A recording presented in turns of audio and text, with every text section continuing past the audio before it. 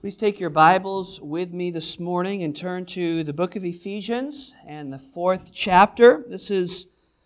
We're well into our series, Christian, discovering the meaning of a truly Christian life.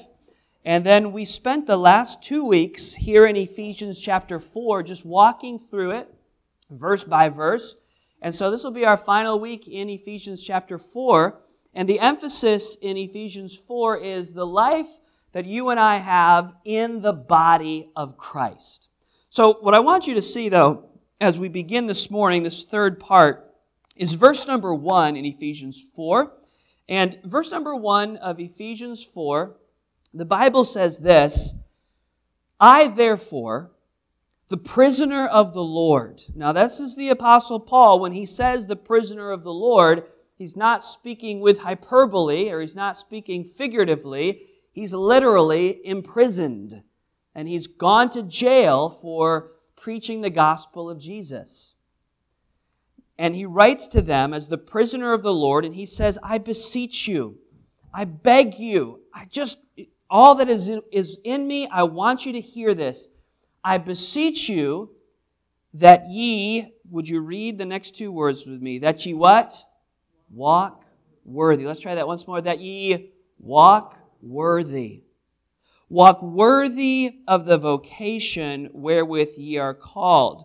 That's how the chapter is set up. He says, I just want you to walk worthy. And then what he does next is he begins to explain some of the motivation. He says, you've been called by Christ. That's what it says there, the vocation wherewith ye are called. Who does the calling?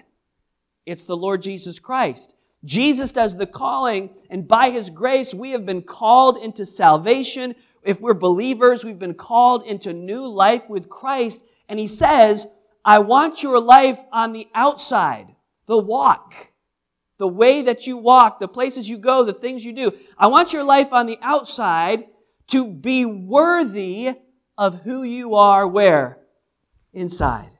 Of who you are in Christ. Christ has called you, now your life should reflect it. And then what he does in this chapter, and we spent the last 2 weeks looking at it, is he begins to show us that as Christians, we are united with Christ, but then we are united to other believers in the body of Christ.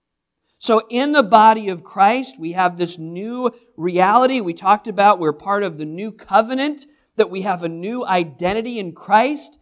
And then we live that out through the life of a local church. Or the Greek word is ecclesia, the assembly. That as Christians, we're not called to live our lives separate or independently on our own. We're called into this body of Christ. Now there's a universal body of Christ made up of all believers worldwide who are united by the Spirit in Christ. But then just like for the Ephesians, there's a local body. And you and I are part of this local body that is called the church.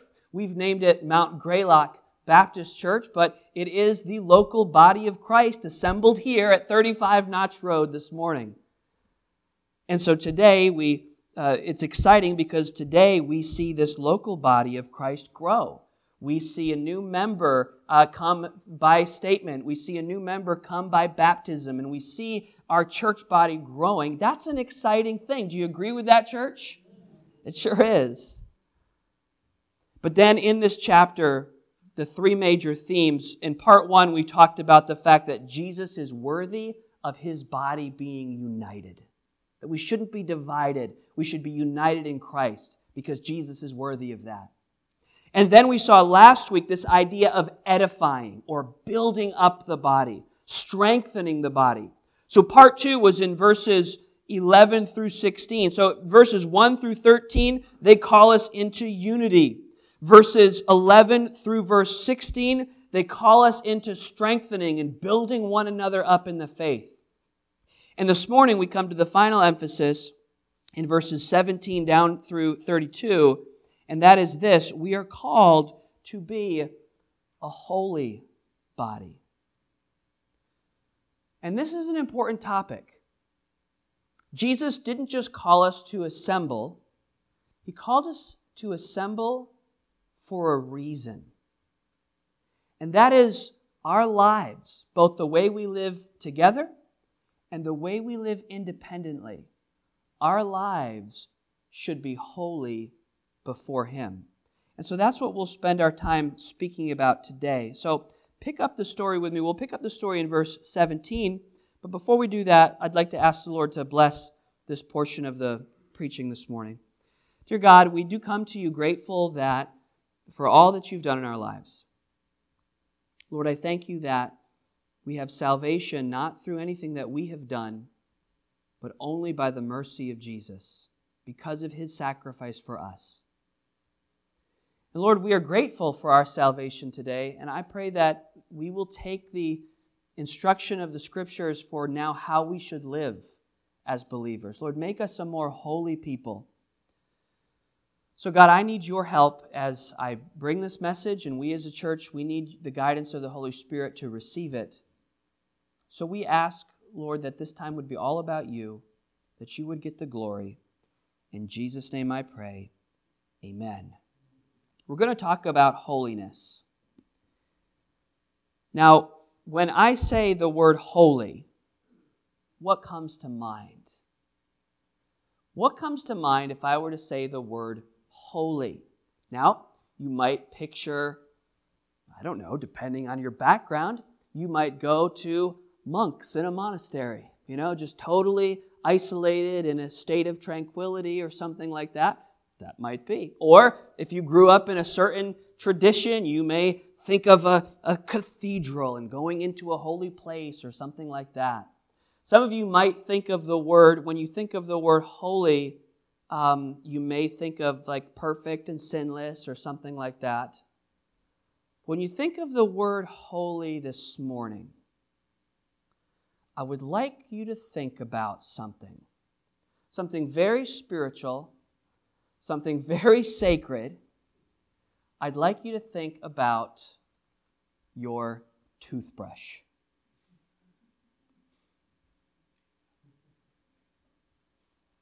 Is everybody thinking about their toothbrush this morning? Where is your toothbrush? Think right now. Somebody said in the bathroom. Good. That's a good place for it. Is your toothbrush resting on the back of the toilet this morning? No. Do you have it lying out next to the hand soap for when is that where it is this morning? But hopefully not. My kids, I just hope they know where their toothbrush is. Not to mention any names. I know that for a fact. My nephews and nieces were staying over my house one night ago, and one of Aaron's kids took Nehemiah's toothbrush back home with him. So I'm not sure what Nehemiah did last night. You'll have to ask his mother. But anyway, and she's like, "Please don't ask me. Please don't ask me. Please don't ask me." Where is your toothbrush? Well, could I submit to you that most likely your toothbrush is in a very sacred place. It is set apart from some of the less desirable components of bathroom life. It may have a protective sheath over it. It may be set somewhere. It's in a safe, protected place. Why? Because that toothbrush, let me ask you this, not just where is your toothbrush, but how many purposes does your toothbrush have? I understand that toothbrushes are great for cleaning grout or getting in those hard-to-reach places. But hopefully that is long after you have dispensed with the traditional use of the toothbrush. Your toothbrush has one purpose, and you would not ever be confused. Let me ask you a third question. Who do you share your toothbrush with? Nobody. I like that. It's the same in English as Spanish, I think. So, nobody, right? You share that with nobody. Why? Because that is your toothbrush. And in a less sacred sense than what we're talking about, I can think of no better illustration for what it means to be holy than to think of that toothbrush.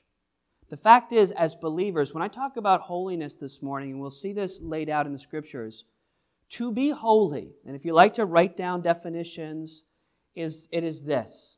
It is to be set apart for a special use or a special purpose. It is to be set apart for a special purpose. And I don't want us to we don't need to get too lofty or theological or pseudo-spiritual about this today.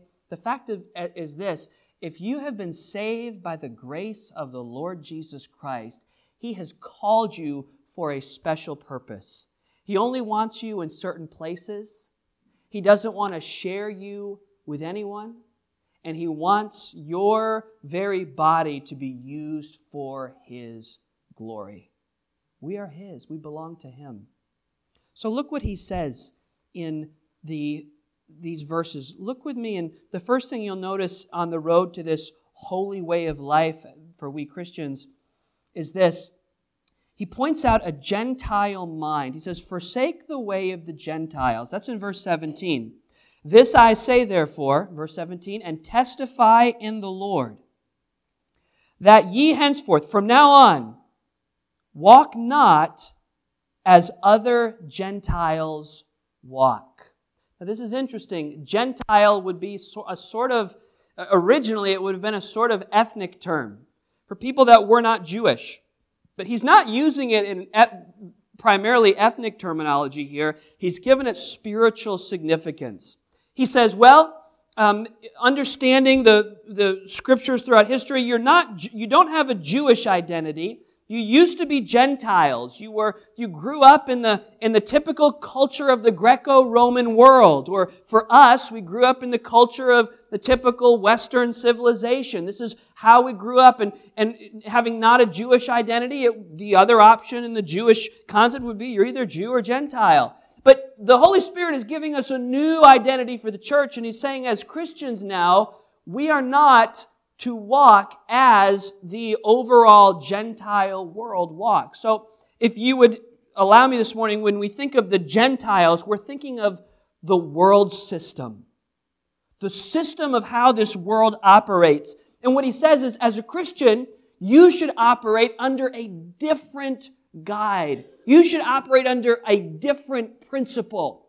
Follow along with me. He says, don't walk as other Gentiles walk. Now, he describes, first of all, if you're following along with the notes, you'll find this. He describes first the Gentile mindset, and then the Gentile behaviors. And he says, you are Christians, so let's forsake this way of living. How many of you believe Christians ought to live a different kind of life? I got to share with our starting point class last week. Whenever we have new folks, every several months, we'll do a starting point lunch. I shared with them that one of the emphases of our church is not that just we come and worship, but that the worship of our God changes the way that we live. And that's an emphasis, that's a biblical emphasis. So first of all, he points us to a Gentile way of thinking and then behavior. Notice what he says in verse number 17. Not as other Gentiles walk. The first thing at the end of verse 17, what is the first description that you see here of the Gentile thinking? It is the what? The vanity of the mind. Then it says, having their understanding darkened, being alienated from the life of God through the, now this is a bit of a harsh word. What's this next word? The what? Ignorance that is in them because of the blindness. Wow, there's a lot in here. Vanity, darkness, alienated, ignorance, blindness. Now, I just want to say this from the start. Is this teaching that as Christians, we have intellectual superiority to the rest of the world? Is that the point of this? Not at all. Not at all. You see, the mind and the intellect is a gift from God, whether it is possessed by a Christian or it is someone else in the world who's not a believer. And so I think we need to understand what we're speaking about here is a spiritual mindset and spiritual thinking and spiritual understanding. And I think as Christians, we need to have a humble approach. And I've known, and I may have been guilty of this when I was younger, of thinking, well, because I'm a Christian, I have the truth of God's Word, that makes me just a little bit smarter than everybody else out there. Have you ever run into believers or been guilty of that kind of mindset yourself before? It's a self-righteousness. It's dangerous because we're not. God has given intellect and wisdom to all of creation, all of humanity. But He does say, but there is a wisdom, you could read about this in 1 Corinthians, there is a type of wisdom that belongs to the world, and there is a type of wisdom that only belongs to the believer. And so when He says this, He says, first of all, the vanity of the mind. He says that without faith in Christ, all thinking is vain. What does vain mean? Well, the word here means without, the literal idea of the Greek here is that it's aimless.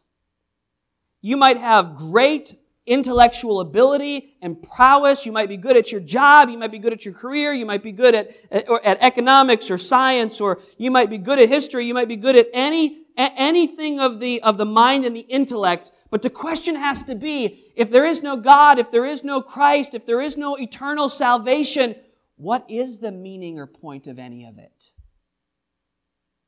And what he says here is the way that the world lives is without, the mindset is without true purpose, without true eternal meaning.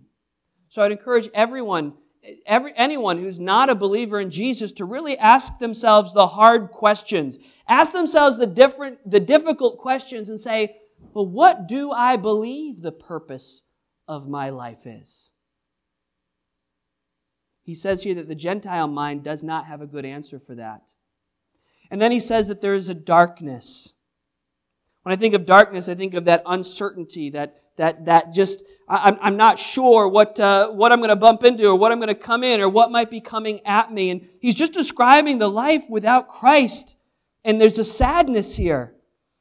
That there's an emptiness. There's a darkness. And there's a separation. That's that idea of alienated. He says here that they are alienated from the life of God. They experience this life. And Aaron said that, he gave that quote that in this life, for the believer, this is the only life where we will suffer. But the sad thing is, if you're not a believer, this is the only life you have. You see, God created us for eternal life. But without Christ, we experience eternal death in the lake of fire. These are difficult truths, but they're truths nonetheless. The Word of God gives them to us. Ignorance and blindness, that the Bible says that there is a devil, there is a real Satan, and his chief goal is not necessarily to get people to do all kinds of awful things, though he does. His chief goal is to blind the minds and eyes of people so they would not come to faith in Christ. And some of you remember a time in your life where you were blinded to the truth of Jesus. You maybe even rejected the truth of Jesus. But by God's grace, He removed the blinders and you saw the light of Christ. So there's a Gentile, he says, but now, interestingly enough, He's not speaking to Gentiles here, He's speaking to Christians. And what He's saying is this: don't borrow your thinking patterns from who? Christian. Don't borrow your thinking patterns from where? The world, the Gentiles. Christian, you have a new purpose, a new motivation. Don't borrow your way of thinking from the world. We have the light of Christ. But not only the mind, but look at the behaviors now. It always begins in the mind and then it flows out in the behaviors. He says now in verse number 19,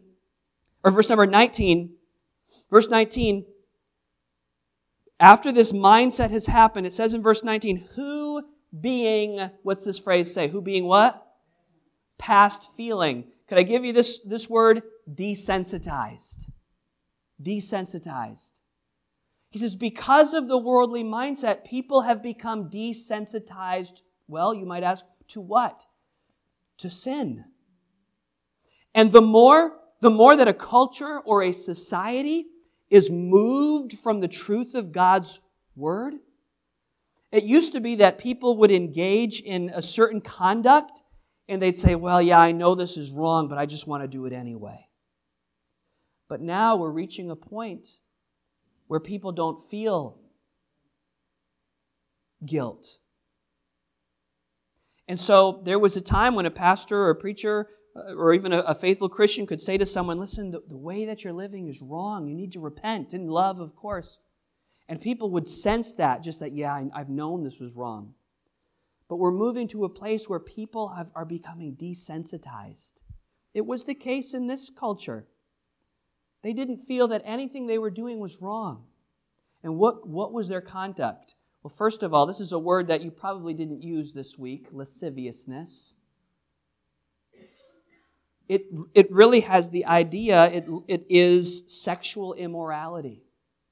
That the culture of the day was just filled with sexual decadence and self-pleasure. In fact, so much so that they would work the uncleanness with greediness. That's an interesting phrase there. What it means is there was just a lust for more and more and more. Wow, I don't want to harp on this, but do we see this around us? We do. We see a culture that is very much bent on sexual pleasure and looking for more and more, and we've gotten to the point where it no longer affects the way people feel. Now, but again, that's the world. And what he's saying here is he's not actually railing primarily against the world, but he's warning who? He's warning the church. And he's saying this manner of living belongs to who? Belongs to the Gentile mindset. They have an excuse because there's a blindness. Not that it's excusable, but you understand my point here. It's understandable why the world would live that way, but it's not understandable why the believer would live that way. Right? That's what he's saying. So he says, Christians, I want you to be holy. You belong to me. Forsake the way of the Gentiles. So now you say, all right, Ethan, so what does that mean? I'm going to be more dedicated. I'm going to be more religious. I'm going to read more. I'm going to try harder. I'm going to work harder. Well, I'm not saying that's entirely wrong, but that's not actually the solution that he gives. Look what he says now in verse 20. In verse 20, speaking about this Gentile mind, this Gentile behavior, would you, with good energy, read verse number 20 out loud with me? Begin. But ye have not so learned Christ. What a statement, right? He says, that's the world. Everything I just described, that's the world. But who do we know? Who have we learned? Christ. But we know Christ. But we've learned Christ. And when we have experienced Jesus, when we see Him for who He is, when we see Him both in the way that He lived, in His death, and His resurrection, you see, what He's teaching us here is it doesn't begin with how we behave, it begins with our relationship with Jesus. But you have not so learned Christ. This isn't what Jesus taught us. Verse 21, so he's saying now, follow the way of Jesus, follow the way of Christ. If so be that ye have heard Him and have been taught by Him. He's like, I'm assuming here that you know all about Jesus. You see, he starts with an if there. This isn't an if like he's wondering if it's true. He's saying, if you will, he said, church, is it safe to assume that you know enough about Jesus? And what would you answer to that? Yeah. We know enough to know what He stood for. We know enough about who He is. If so be that ye have heard Him and have been taught by Him as, look at this, I love this statement too, as the what? The truth. Jesus said, I am the way, the truth, and the life. Pilate would look at Jesus and Pilate said, what is truth? And there truth embodied was standing before Him. Jesus is truth. And I don't want to just pass over this. I want to underscore that. I want to make a note of that. That as we compared the way of the world as being vanity The way of Jesus is a way of absolute certainty and truth. Truth is in Christ. Not because of me, not because I've figured it all out, but because I've met the one who is truth. Now I can be certain that my life has meaning, it has purpose, it is eternal. Because it's not based on a set of man-made religious rules, it's not built on a philosophy, but it's built on the person of Jesus. And can I just share with you what a blessing that life is? It's good to know the Lord. It's good to know Jesus. So now, as we follow the way of Christ, it doesn't begin with what we do, it begins with who we know, but that doesn't mean we just sit back and do nothing. Of course, there's an active part of our Christian life. Let's read on into verse number 22. So now he says, that ye put off. Put off concerning the, look at these two words, concerning the what? Former conversation. If you want to paraphrase that, the old way of living. Put off the what? How do we paraphrase it? Put off the old way of living. Take the way that you used to live and just throw it in the trash. Put it off. Get rid of it. You don't need it anymore. Put off that former lifestyle, that old way of living, your former conversation, which is corrupt, according to the deceitful lusts.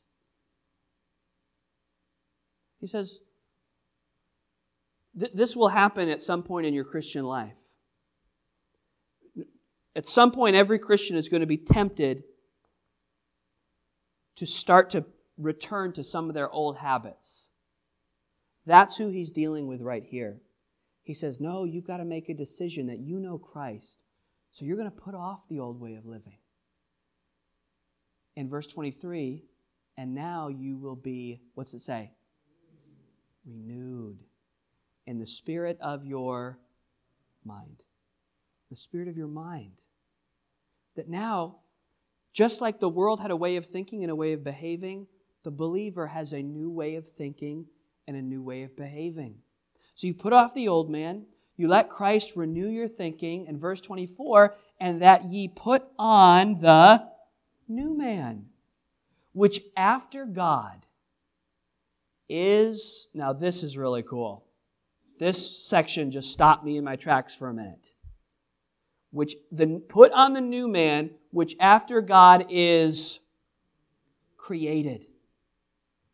Where does your new life come from? Did it come from you saying, you know what? I think I'll be a better person. You know what? I think I'll start to change my life. Is that how it happened? It was what? It was what? It was created. It was created. Now listen, this is part of our Christian faith that is clearly supernatural. After all, we have a supernatural faith in a man who rose from the dead. So we should assume that part of our Christian experience should not be just intellectual, but supernatural as well. Wouldn't you agree with that? It would follow that we would have a supernatural experience. And that supernatural experience is this, that if any man be in Christ, Paul would say in another passage, if any man be in Christ, he is a new creature. Old things are passed away. Behold, all things are become new. The fact is this, I don't know, and in fact, we're going to symbolize it today in baptism.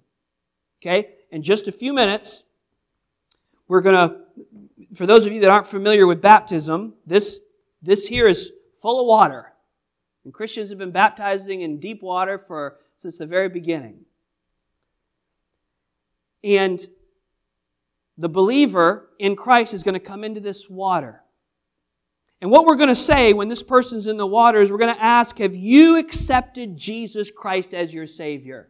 And they're going to answer, as many of us would answer, have you accepted Jesus as your Savior? Yes, I have. Now we've been given this ordinance ritual, if you will, whatever you'd like to call it. It has no mystical power, but it's a powerful symbol. And it means this. We're going to say, as the scriptures say in the book of Romans, that believer is going to go under the water. And when they go under the water, we're going to quote the scriptures that say, buried in the likeness of His death. And then He's going to come up out of the water, and we are going to say, raised. Raised to walk in newness of life. And just as Jesus was buried in the ground and came up alive when you believed on Jesus as your Savior, the moment you called on Christ and said, I'm a sinner, I'm lost, but I believe in you, Jesus, the moment that happened, your old identity was buried and your new life in Christ was created anew. And this water is going to symbolize that this morning. It's a public statement. It's one of the most exciting things that we do. It's a public statement whereby a believer is going to say, I have chosen to give my life to Jesus. Wow.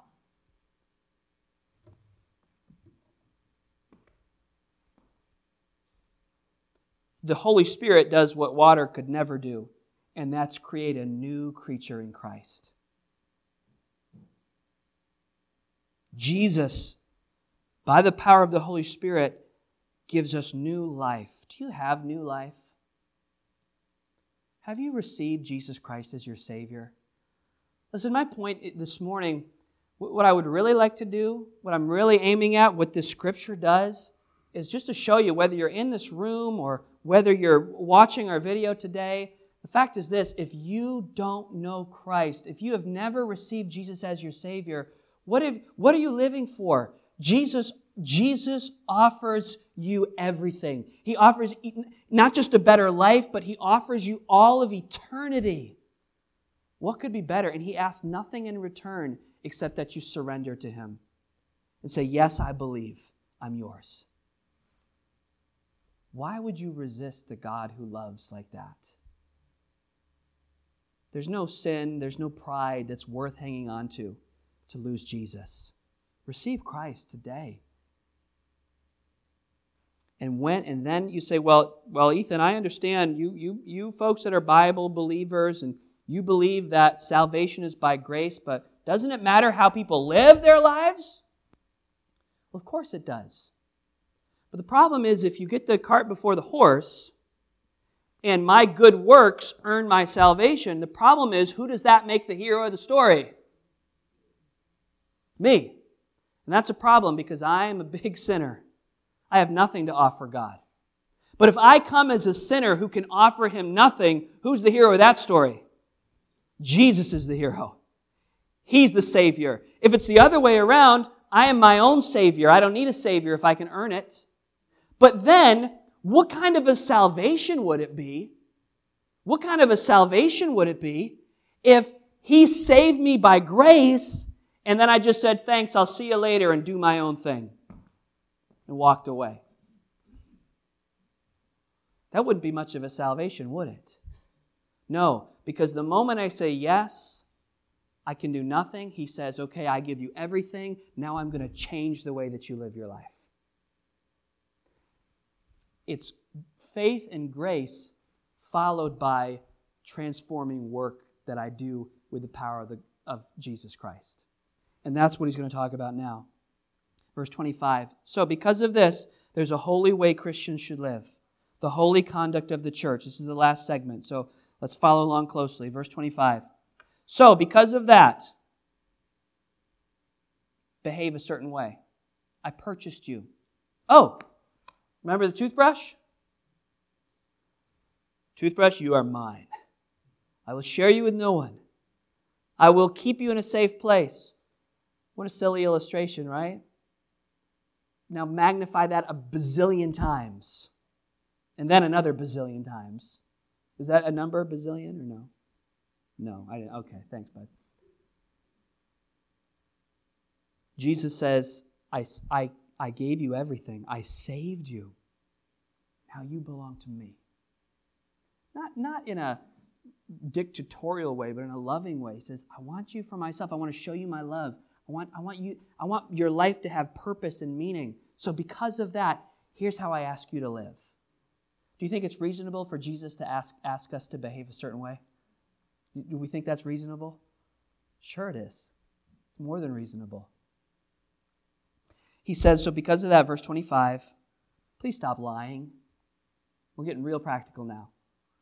Please stop lying and tell the truth.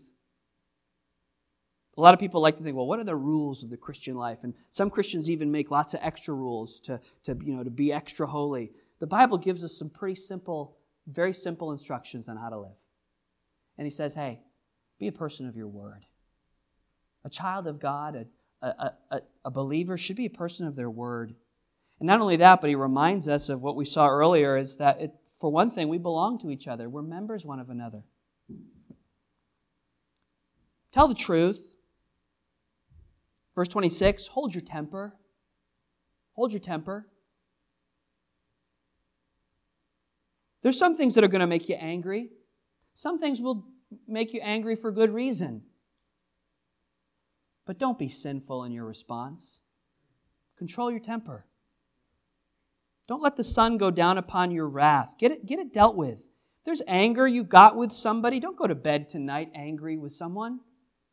Make it right. Tell the truth. Tell the truth. Control your temper.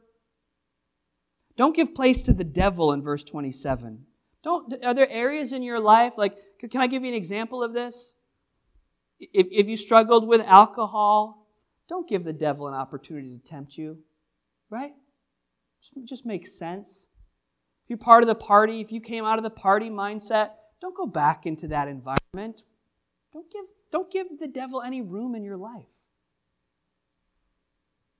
Verse 28, stop stealing. Stop stealing. Speaking to Christians. It's like, I heard somebody speaking about this week, and it was like, I'm struggling with this sin. What is the secret? What is the key? The Bible says, hey, stop doing that. Don't do that, Christian. Of course, we know it's built on the transforming power, but sometimes it's just real simple. Wait a minute. I belong to Jesus. Jesus, your Holy Spirit can control me. Oh, I don't have to behave that way anymore. It doesn't have any power over me.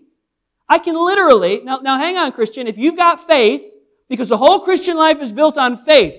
If you've got faith that Jesus lives in you, if you've got faith that the Holy Spirit gives you power, there's no reason why you can't say, you know what? I don't have to do that anymore. I don't have to lie anymore. I don't have to steal or cheat or be dishonest at work anymore. I can change because the Spirit can change me. In fact, I'm going to work hard in verse 28. I'm going to be a hard worker. Wait, what else? I can be generous. I'm going to work with my hands so that I have enough money, not just for myself, but for other people. Well, what a great life, huh? What a blessed life. What a holy life. Verse 29, watch your language. Watch your language.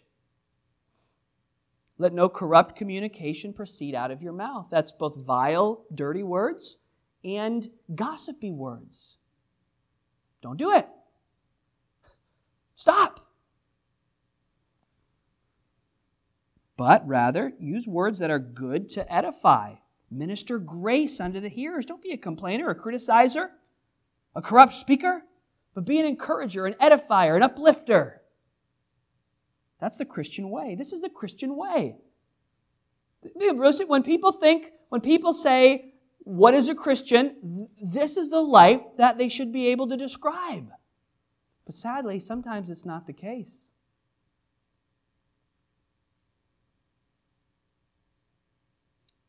Verse 30, and grieve not the Holy Spirit of God, whereby ye are sealed unto the day of redemption.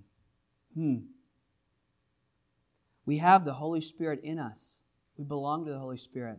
He says here, in your actions, do you realize that every place you go, if you're a Christian, you take the Lord Jesus through the person of the Holy Spirit? You take the Holy Spirit with you every place you go.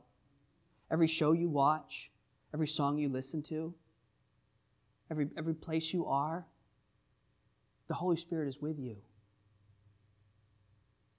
Is He sad to be where you go?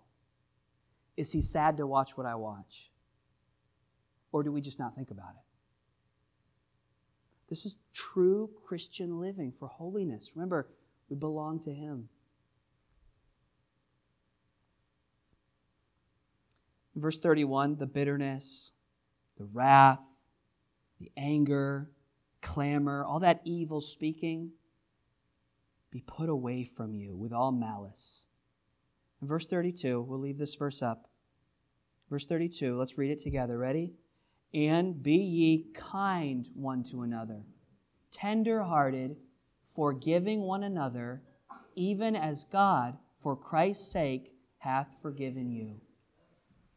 This verse, stay with me now, as we bring it home. This verse is the chief motivation for everything that we've talked about.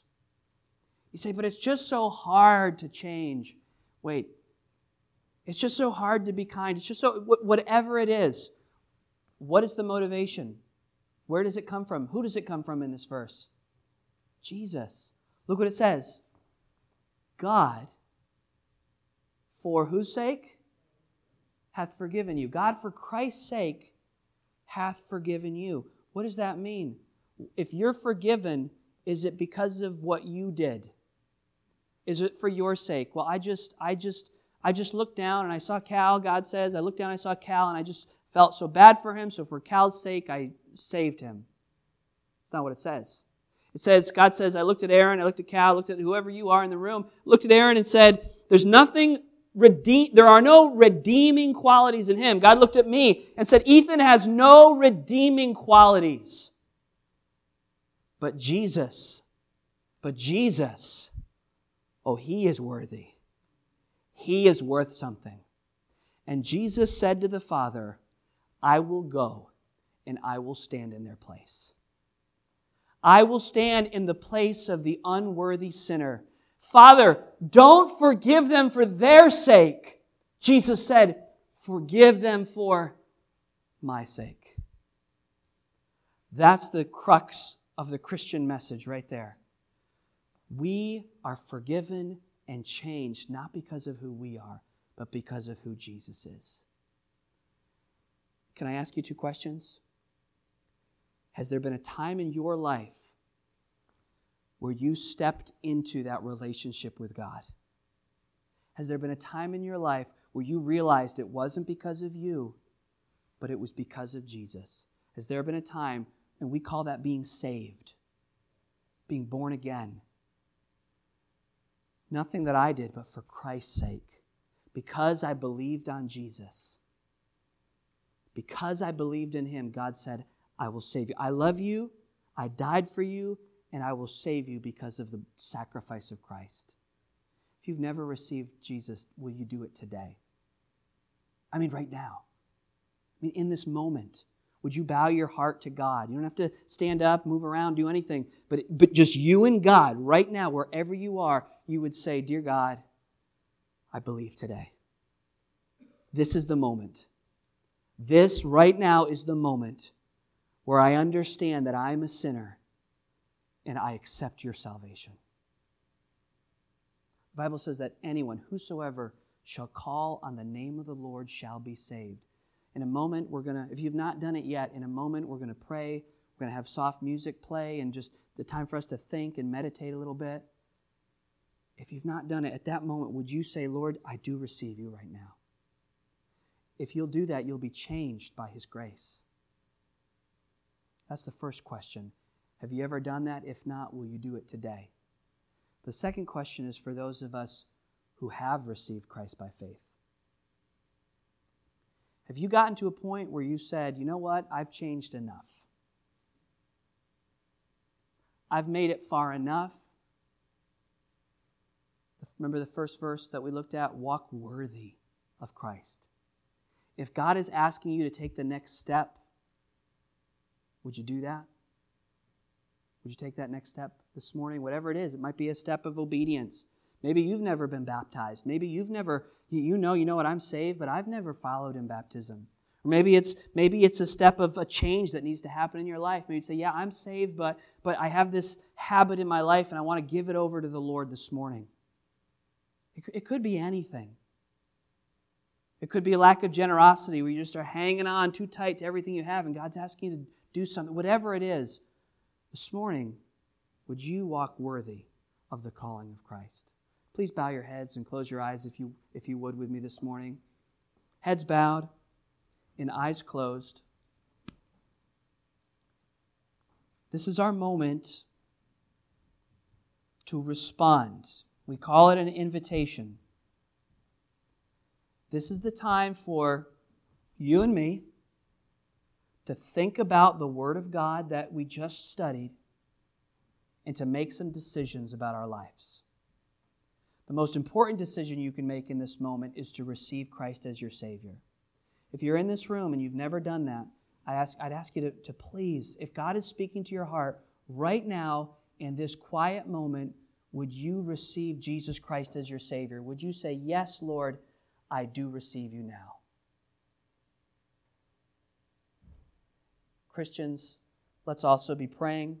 We'll take just a minute or two as the instruments play for us to think about how God has spoken to us this morning.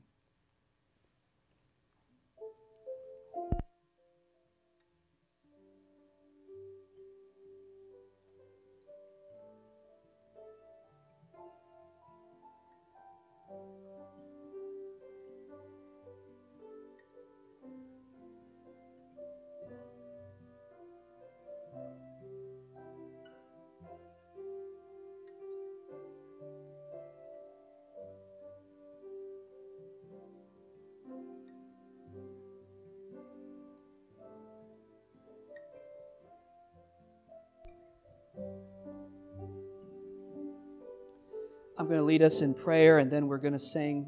If you need to continue praying, I'd encourage you to do that. If you'd like to pray with someone, I'll be standing at the front here. You can come, and I'd love to have prayer with you this morning if you need someone to pray for you or with you. Lord Jesus, we thank you for your transforming power in our lives. God, I thank you for just who you are. I pray for any who are struggling this morning. God, I pray that you'd speak to their hearts. I pray that you'd give them, the faith to believe or the faith to change. But we thank you for the salvation we have in Christ. And we prepare now to lift our voices in praise and adoration to you. In Jesus' name we pray. Amen.